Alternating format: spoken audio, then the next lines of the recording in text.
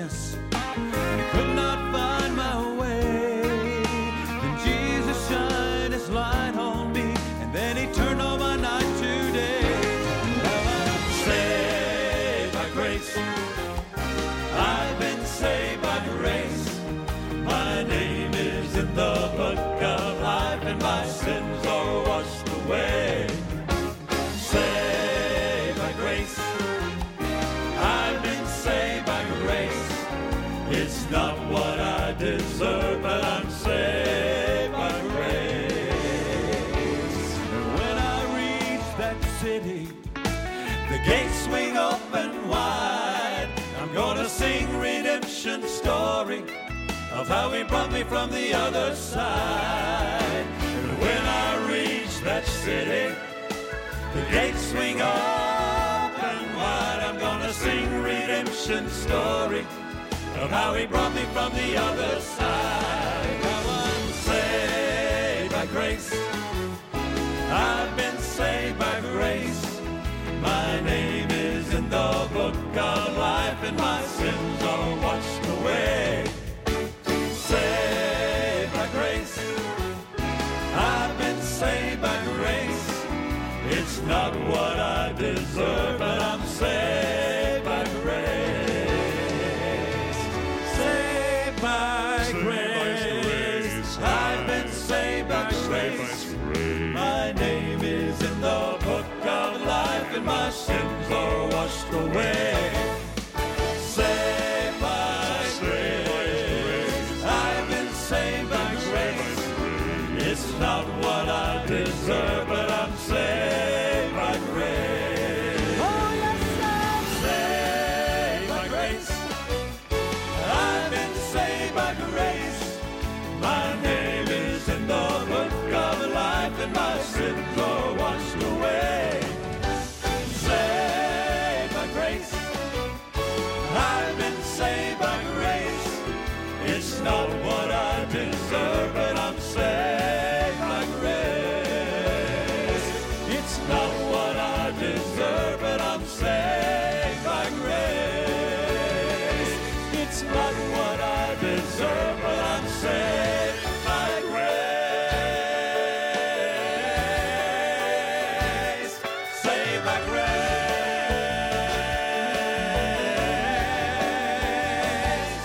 Saved by grace.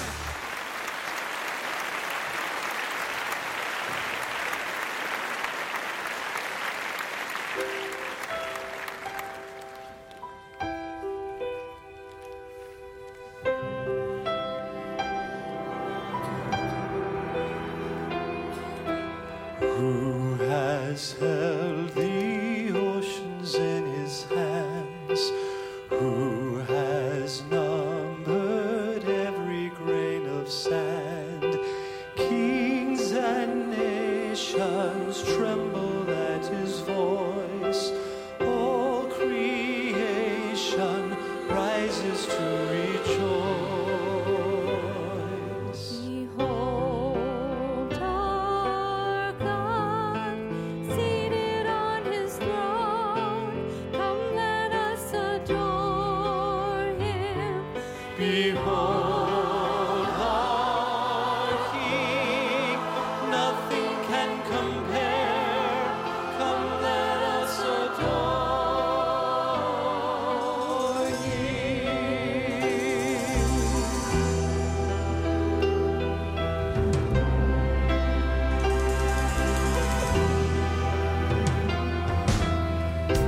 Has given counsel to the Lord.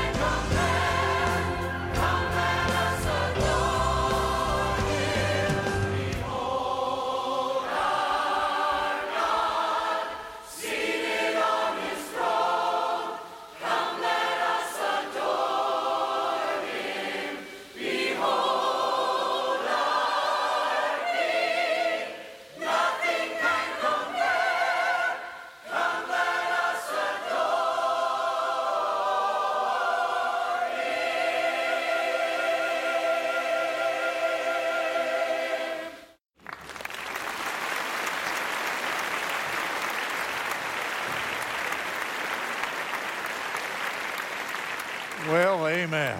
Wonderful, wonderful song, isn't it? Honors the Lord. Good song to start in the first Sunday of the new year. Open your Bible, please, the book of Acts, chapter 2, if you will. Acts, chapter 2. Pretty familiar. Probably you can just flip your Bible open there and it just goes to that passage as much as we've used this here in the last couple of years. The book of Acts, chapter 2. Before we read the passage here, let's kind of set things up for where we are.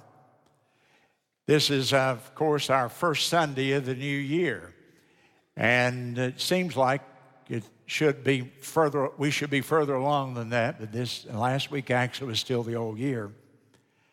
And it's been a difficult week for us here in South Carolina. We've had all the snow and cold. They say it's a record. We've never had this much low temperature this many days in succession, maybe since the records have been kept.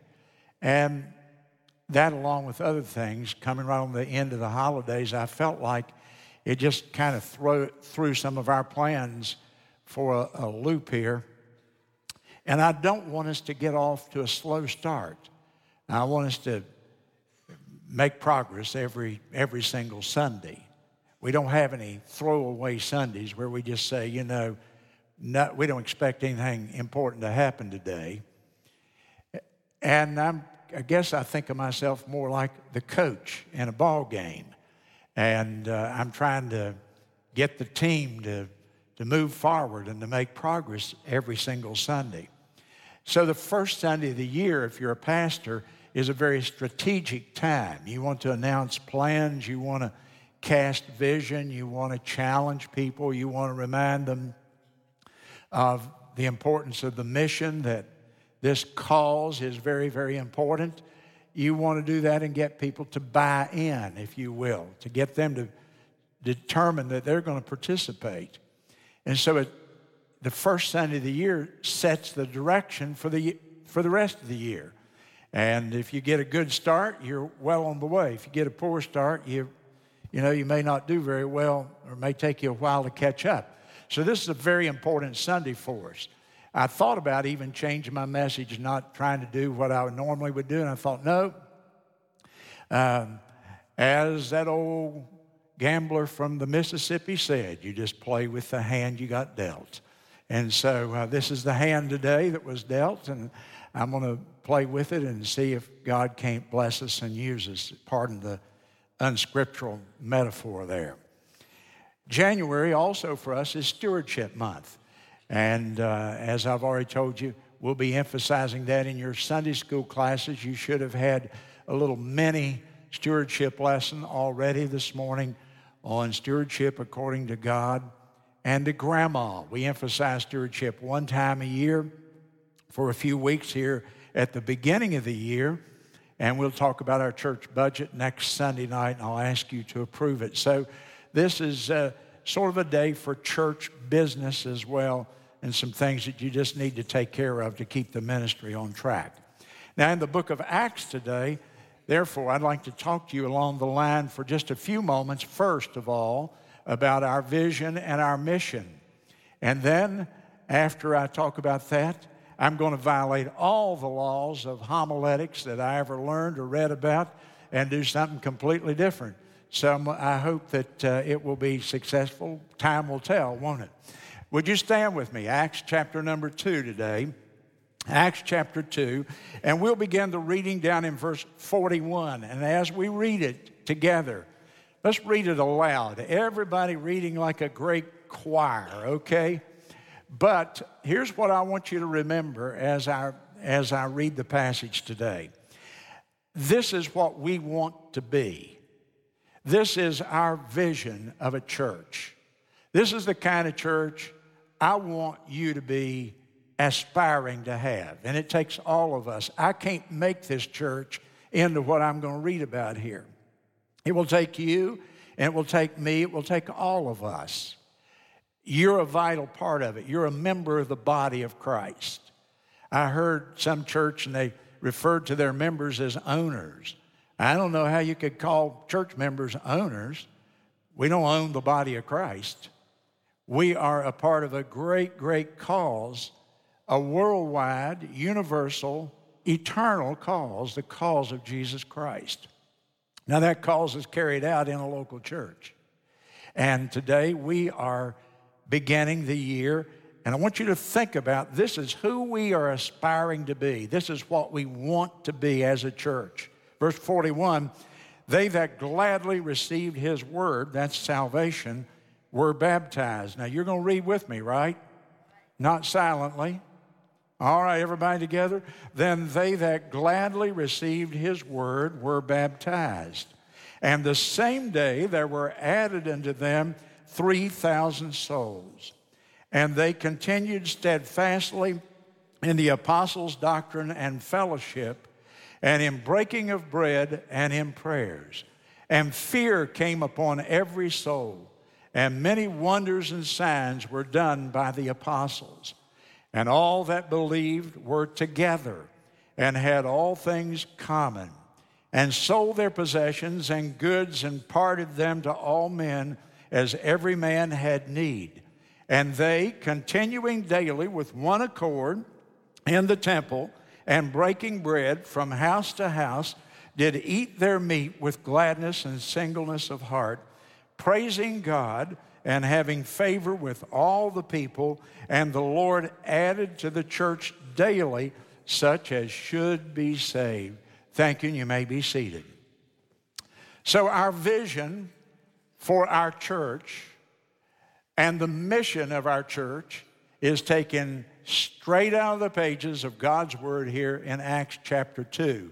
And for 2.5 years now, I've been talking about the Acts 2 church. And I've been challenging us to aspire, to dream, to envision ourselves being like that church. That church is our pattern church. That church is our model. That church is the church that is our template. It's the pattern for every single New Testament church, I personally believe. The characteristics of it, I preached on 5 messages back some time ago, 1 message on each characteristic. The first characteristic of that church is they had a big, big vision. They were visionaries. They dreamed big. They didn't think about just a little family church with a few people, just somebody getting saved every now and then and not making much impact on the community. They dreamed big. They thought in universal and worldwide terms in this church. The Lord had given them the Great Commission. And in the commission, he said, take the gospel to the whole world and to every creature. Now, that ought to be our vision. That's our pattern here. All the world, that's a big, big, big vision, isn't it?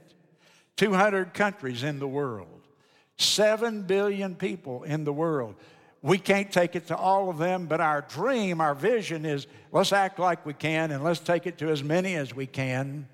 And then, not only do we have that big vision, but we don't forget the individuals. So you see, it's all the world, but at the same time, simultaneously, it's every creature.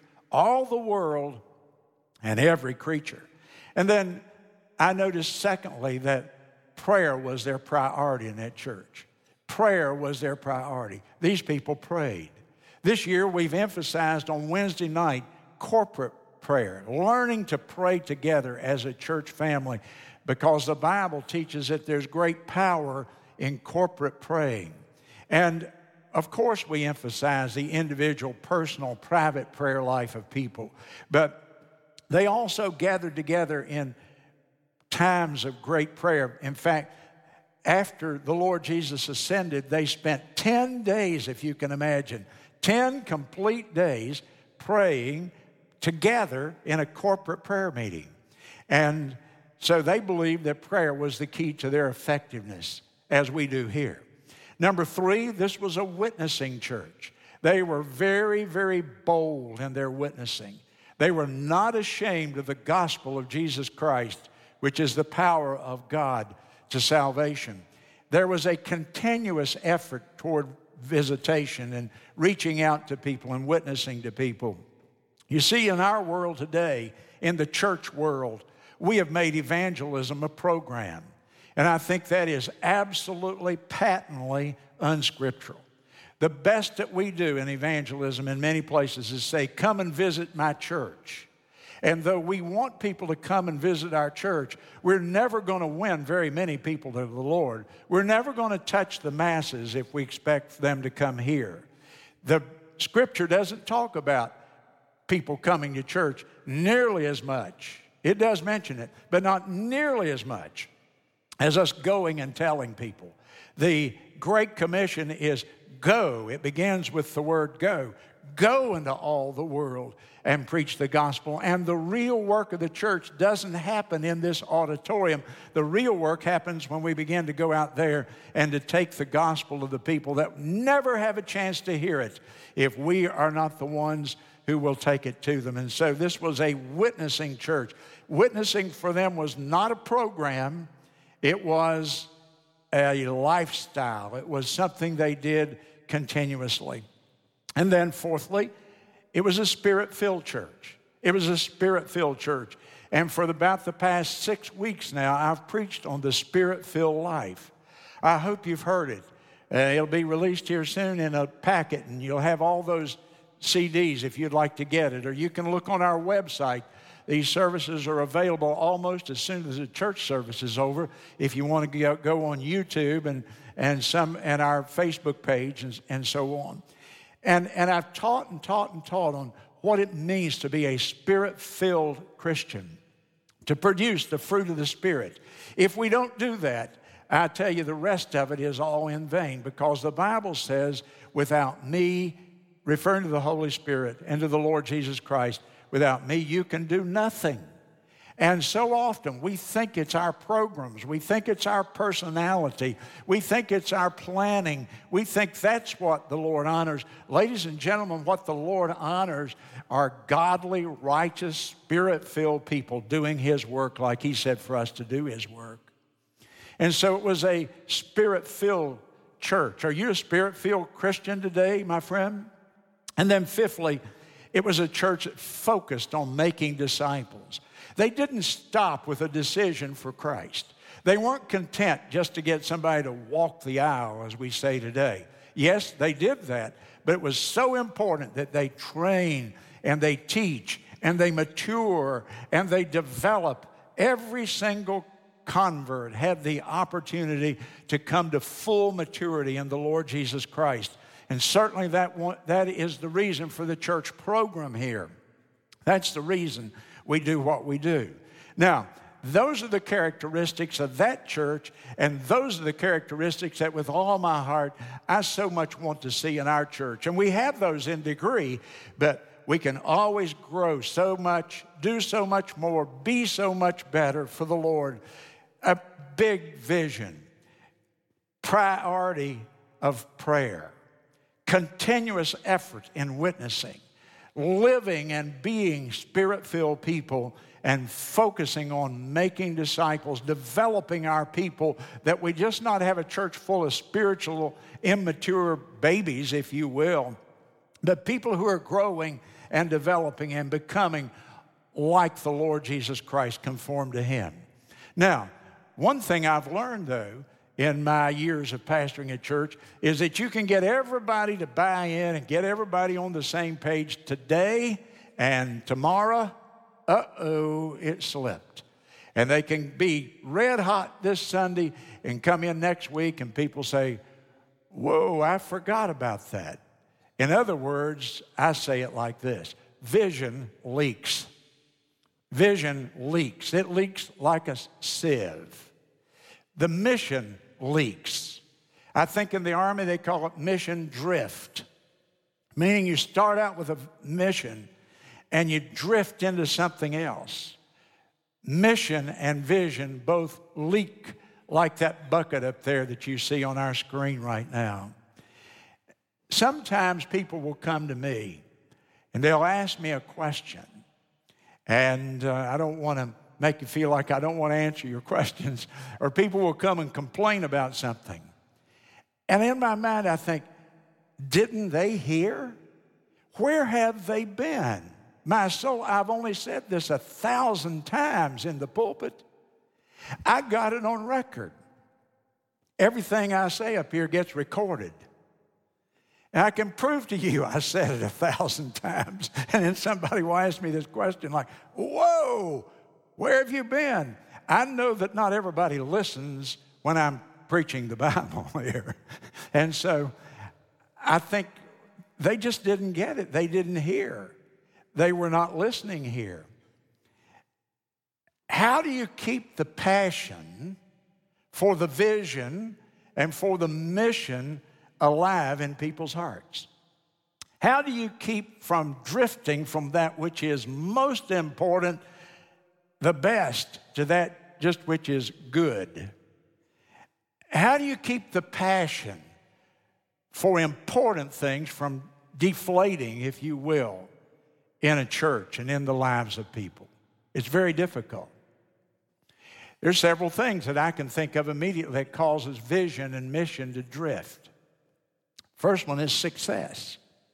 If you're successful, if people are achieving the mission and doing well in it, then they get very comfortable and they say, oh, we're doing so well. And we want people to have pride in our church, and we want to say, oh, we are making some progress. On the other hand, you don't want them to drift into apathy and indifference because we have been successful to some degree. You don't want people to be satisfied with the status quo. Every year I try to make you a little bit inspirationally discontent when we come to the first part of the year, to January. You know what the status quo is, don't you? The status quo is just a fancy word for the mess that we're in. And we don't want to ever be satisfied with the status quo. We want to be people who dream big and have a big mission, and we are part of an important cause, the most important cause in the world, the cause of the Lord Jesus Christ, for heaven's sake, the cause of Christianity. And success can make the mission leak. And then failure can do the same thing. Failure will cause people to get discouraged and take their eye off of the ball and forget what we're really trying to do. I have had, I don't know, man, in these years, 100 different strategies and plans at least, and maybe more, that absolutely failed. You want to look at the guy who's been behind more failures than anybody in Florence County? You're looking at him. Man, we've tried it, haven't we? Through the years, we've tried it. And some of it worked, and a bunch of it didn't. We probably have more failures than we did successes. But do you know what? If you don't try it, you're never going to find out, are you? And so we've not been afraid to try, to find ways and do things that would further the work of the Lord. And we got to look at failure as not being final. We've got to look at failure as that's just one way not to do it. And then we pick up and we go forward. So what causes our vision to leak? Well, getting satisfied with success, being discouraged by failure, or just getting distracted, getting our eye off of the ball by the demands of life. We get sick, have to take the kids to school. Responsibilities change at work. I get defeated by something that I can't control in life. And before long, I've completely forgotten what God's purpose and His plan for me in my life is. And so the first Sunday of the year is a day to call people back and say, okay, now, ever since Halloween, you've been on this American trip here. And we went from Halloween to Thanksgiving to Christmas time to New Year's.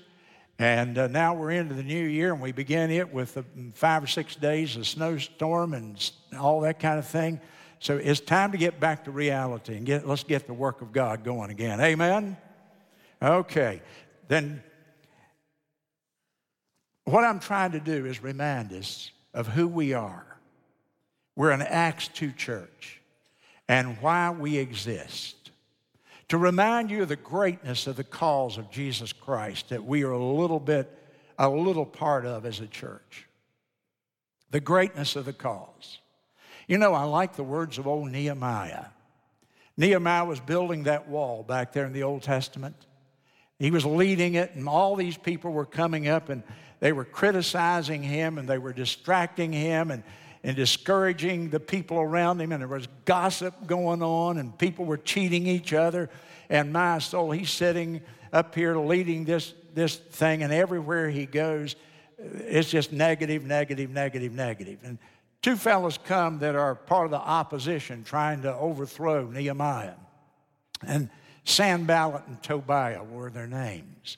And they come to him and they start making these allegations and accusations and criticisms. And they said, come down off of the wall. We want to talk to you. You know what Nehemiah's answer to them was? I'm doing a great work. I don't have time to come down and talk to you. And ladies and gentlemen, every now and then we've got to say to ourselves, we're a part of a great work. And we don't have time to get distracted by all the junk that life is composed of. We've got a cause, we've got a mission, we've got a vision as God's people here at Florence Baptist Temple. Now, so we're trying to do all these things. We're trying to create an environment where people come here and they... I've told the staff over and over, atmosphere breeds revival. When we create the right atmosphere in the church, among the people and among ourselves, when we have the right atmosphere created, it's wonderful how God blesses and God uses the atmosphere itself. You've got to try to create the right environment for people. Do you know why thousands of people tried a church and then never went back? Why thousands of people dropped out of church? They're former members of churches because of the atmosphere being wrong. The atmosphere, first of all, has got to be safe. We have spent, I don't know how much time and effort in making this a safe place. And I don't want to go into the details of it, but I can tell you that right now we are right on the cutting edge of what it means to have safety in a church. We have some things, it irritates y'all. We're not going to let anybody bring a backpack in this church knowingly, for example. And it doesn't matter who it is. It doesn't matter if you've got your Bible and you're sewing and knitting in it. Don't bring it in here. Because in every church violent situation, there's been a backpack. People bring weapons and stuff in. So don't bring it here. I hope that doesn't irritate you, but if it does, get over it. Because we've got to keep this place safe, a safe environment for you, for our children, for the work of the Lord, for the testimony of the Lord. It's got to be safe emotionally, where people don't get beat up every time. I know churches where if you go to church, you just get beat up. Everything is so negative, and we certainly don't want that. We are realists, but we don't want that. We want to create an environment where people feel safe emotionally and physically. And above all, we want to demonstrate love for one another. The book of John, chapter 13, the Lord Jesus Christ said, "By this, the world outside will know that you are my disciples." What did he say would be that sign? That you love one another. And so we want a church where we love one another. I say it lovingly. Not all of you demonstrate that. Not all of you demonstrate that. You don't show to everybody the level of love and affection that you ought to as a brother and a sister in Christ. Ask yourself the question, do I show that I really love other people? No matter what color they are, no matter their social status, no matter what they can do to help me or not help me in my life? Do I just care about people because the Lord said to love others as you love yourself? Do I care about people because every human being has the image of God stamped upon him or her? And because they bear the likeness of my Creator, then I love them. Love being an action, not a feeling, a warm feeling, but the way that I treat them, I reach out to them and I show them love. And I must remind you, we're to love one another. We're to create an environment where people feel safe and where we reach out and they feel loved. And in many ways, folks, y'all have done a wonderful job doing those very things. We had 3 goals last year. The goals were, 1, to increase our attendance, and we did that. Now, we didn't blow the doors off, but we did make some gains. And secondly, to increase the number of souls saved, and we did very well at that. We had a big increase. And then to increase the number of people who are serving in the church, because when people serve, that's the way we can show that we love one another. And when we serve the Lord first, and then we serve other people, and so we completely carry out that command that He gave us. And the last thing that we've really focused on here this year has been sowing the seed. And that's where I said I'm going to totally depart and violate all the laws of good preaching. And let's go to Matthew chapter 13, because I want to show you the parable of the sower again, because it just fits in with this mission, vision, idea. If you want to know what is the Florence Baptist Temple about, what is our mission and our vision, and you want to sum it up here in one little succinct way, here's the passage of Scripture I would point you to. Matthew chapter 13 and verse 3. And He spake many things unto them in parables, saying, Behold, a sower went forth to sow. And when he sowed, some seeds fell by the wayside, and the fowls came and devoured them up. And some fell upon stony places where they had not much earth, and forthwith they sprung up, because they had no deepness of earth. And when the sun was up, they were scorched, because they had no root, they withered away. And some fell among the thorns, and the thorns sprung up and choked them. And others fell into good ground and brought forth fruit, some 100, some 60, and some 30. Who hath ears to hear? Jesus had the same problem that I have. People can come and sit and not hear. So Jesus challenged them. Who has ears to hear? Let him hear. In other words, He was saying, everybody has an ear on the side of your head. Use it. Use it. Tap into it right now, was what our Lord was saying. Let me point out some things about this parable. This parable, by the way, is repeated in the book of Mark, chapter 4, and it's repeated again in the book of Luke, chapter number 8. 3 different times, and there's little variations in the description of it, but 3 different times in the Gospels you find this repeated, so it must be very important. Now, note with me who the sower is here. A sower went forth to sow. A sower is a person who goes broadcasting the seed. He's broadcasting the seed. When I say broadcasting, here's how you picture the sower. Here's the man in the old time, in ancient times. He's a farmer. He has a basket of seed, wheat, corn, whatever it may be, under his arm. And he's walking across his field. And he reaches in and he throws it like this. No combines, no tractors. He's broadcasting it. He's throwing that seed out, dispersing it over that entire field that he's in. And so this is the sower. I want you to notice something about this sower. Listen to me carefully. The focus here in the parable is not on harvesting. The focus is on sowing. And it is so very important. You see, the reason for that is we can't control the harvest, but we can sure control how much we sow. We can't control the results in the Lord's work. I can't control how many people get saved or how people respond to the Word of God, but I sure can control whether I throw out the seed. I can control the quantity and the quality of the seed that we're broadcasting here, and so can you in your life. So very important here.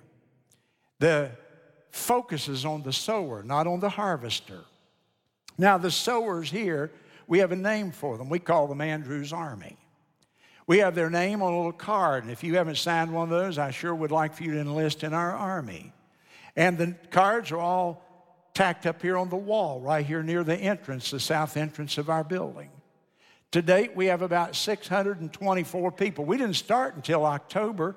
In fact, the first week we kicked this all off was the 29th, I think, of October, which was 10 weeks ago. It's only been 2.5 months. And boy, I am so thrilled by that. I want to encourage you and thank you for your wonderful response to Andrew's Army. 624 people have enlisted thus far.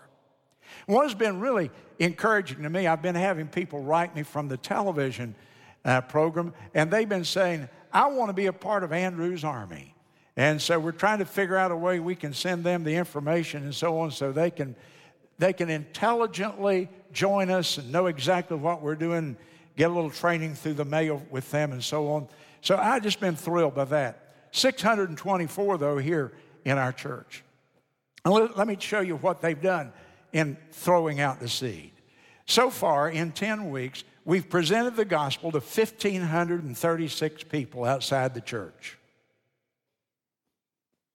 Does that impress anybody? 1,500 and some people have been presented the gospel. Of that, 82, the seed fell on good ground. 82 people prayed to receive Christ as their Savior.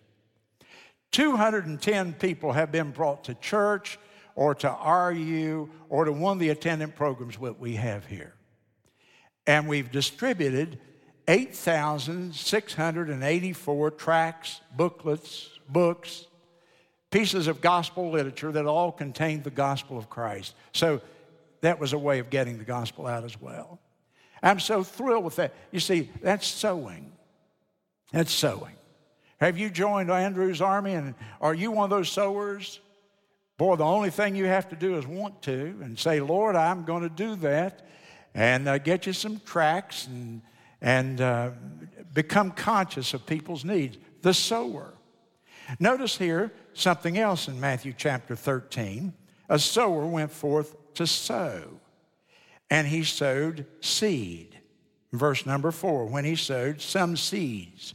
So obviously he's sowing seed. Now, the seed is the word of God here. According to verse number 38, I think it is. In other words, the seed is the gospel. The seed is the plan of salvation and all else that is attendant to it. It's more than giving your testimony and telling your story. It may begin with you telling your story and your testimony, but you've got to get to the gospel at some point. Because it is the gospel that is the power of God to change people and transform their lives.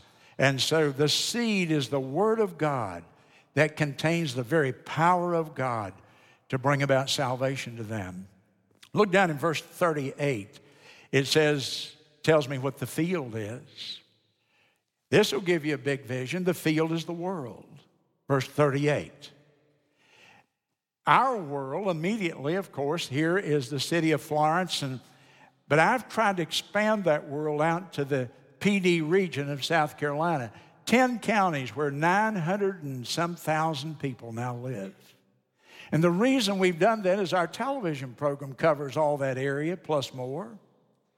And in addition, you're going out there and meeting people. We have members that live in Marlborough County and Darlington County and Horry County and so on. They drive here all the time and come to church, and they are part of Andrew's Army, and so they're out there dispersing seed and Horry and Marlborough and Marion and all these other counties around us today.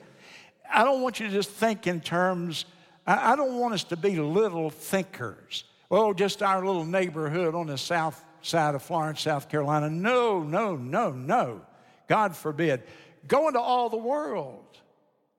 And the field is the world, the Bible says here. So it's going to make us big thinkers if we're scriptural in our orientation here at all. And the world, of course, includes the regions beyond. It's the missionaries that we support that I'm going to tell you about in just a moment. And then I want you to notice with me the soil that's in the field here. And you have 4 different kinds of soil. Verse 4 is the wayside sower. It says he goes out and he sows by the wayside. The wayside really in the Bible is a road. It's a footpath. They didn't have roads with asphalt on them like we have. They had footpaths where people walked or rode their animals, their horses.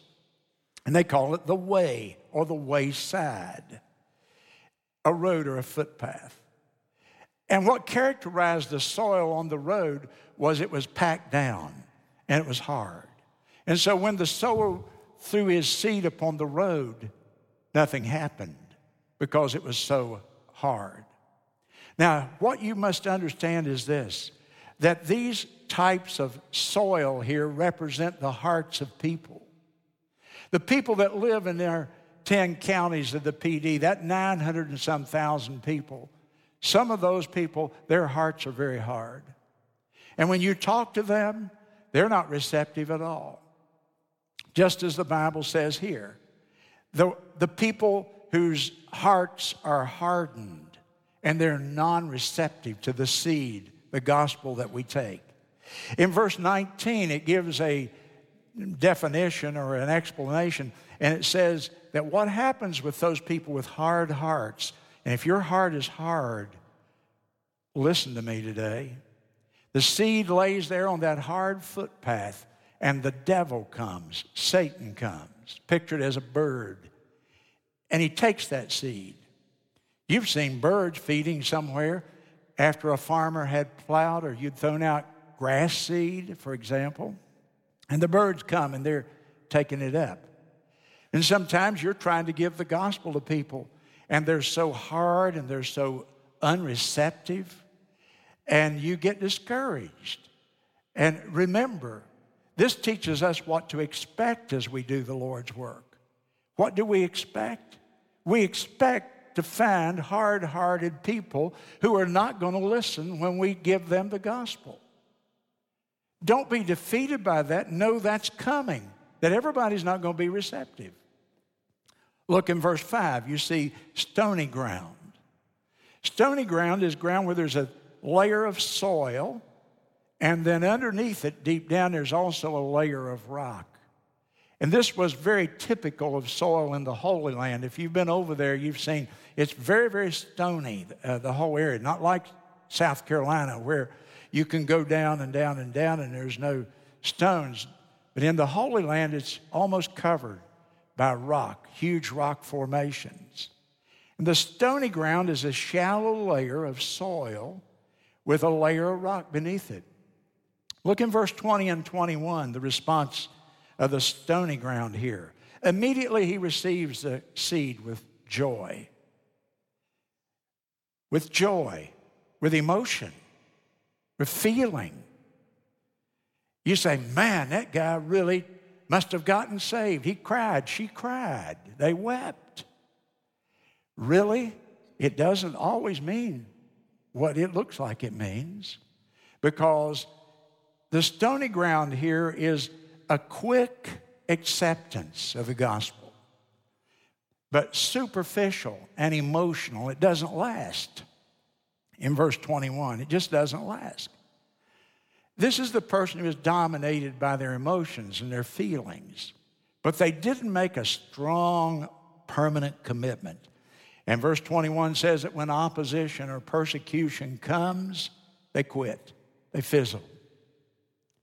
Boy, how often we see that. People come to the church and they profess to get saved, and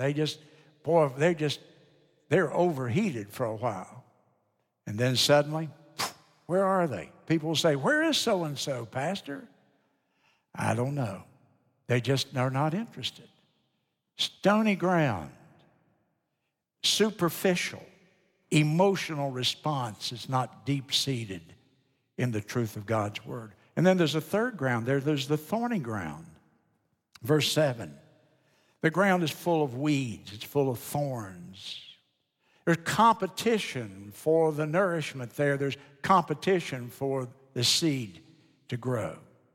The thorns, it says, choke the word in verse 22. And it's specific. It says the cares of this world and the deceitfulness of riches. Oh, think about that during Stewardship Month. Do you think money's going to solve all the problems in your life or anyone else's? The deceitfulness of riches. Don't give your life exclusively to what is going to deceive you one day. Over in the book of Mark, he adds another thought to it. Mark said, and the lust of other things. Mark 4:19. The cares of this world, the deceitfulness of riches, and the lust of other things. Mark 4:19. These are people that the world controls. They're in love with what the world offers to them more than they love the Lord Jesus Christ. And they bear no fruit. And for us, that sort of focuses our expectation, doesn't it? Because when I'm sowing the seed, I expect some people to be hard. I expect some people to be worldly and blow it off. I expect some people to begin with a flourish and then fizzle along the road. But thank God there's the good ground. And there were 3 kinds of ground that didn't produce anything, and there's 3 kinds of good ground. It produces, according to verse 8, in degrees of 30, and 60, and 100-fold. Note in verse 23, this is a person who not only hears the gospel, but they understand it. That's important to us in Andrew's army. You see, it's important that we talk to people long enough and thoroughly enough they truly understand the gospel, the Word of God, the implications of it. Listen to me.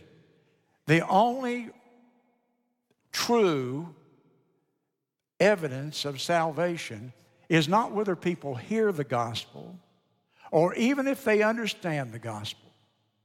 The true evidence of salvation is there any fruit in their lives? Do they bear any fruit? Some bear 30, some 60, and some 100-fold. And thank God this year we've had some fruit. A lot of seed fell on a lot of good ground, and God blessed us with it, and to Him be the glory. Amen? And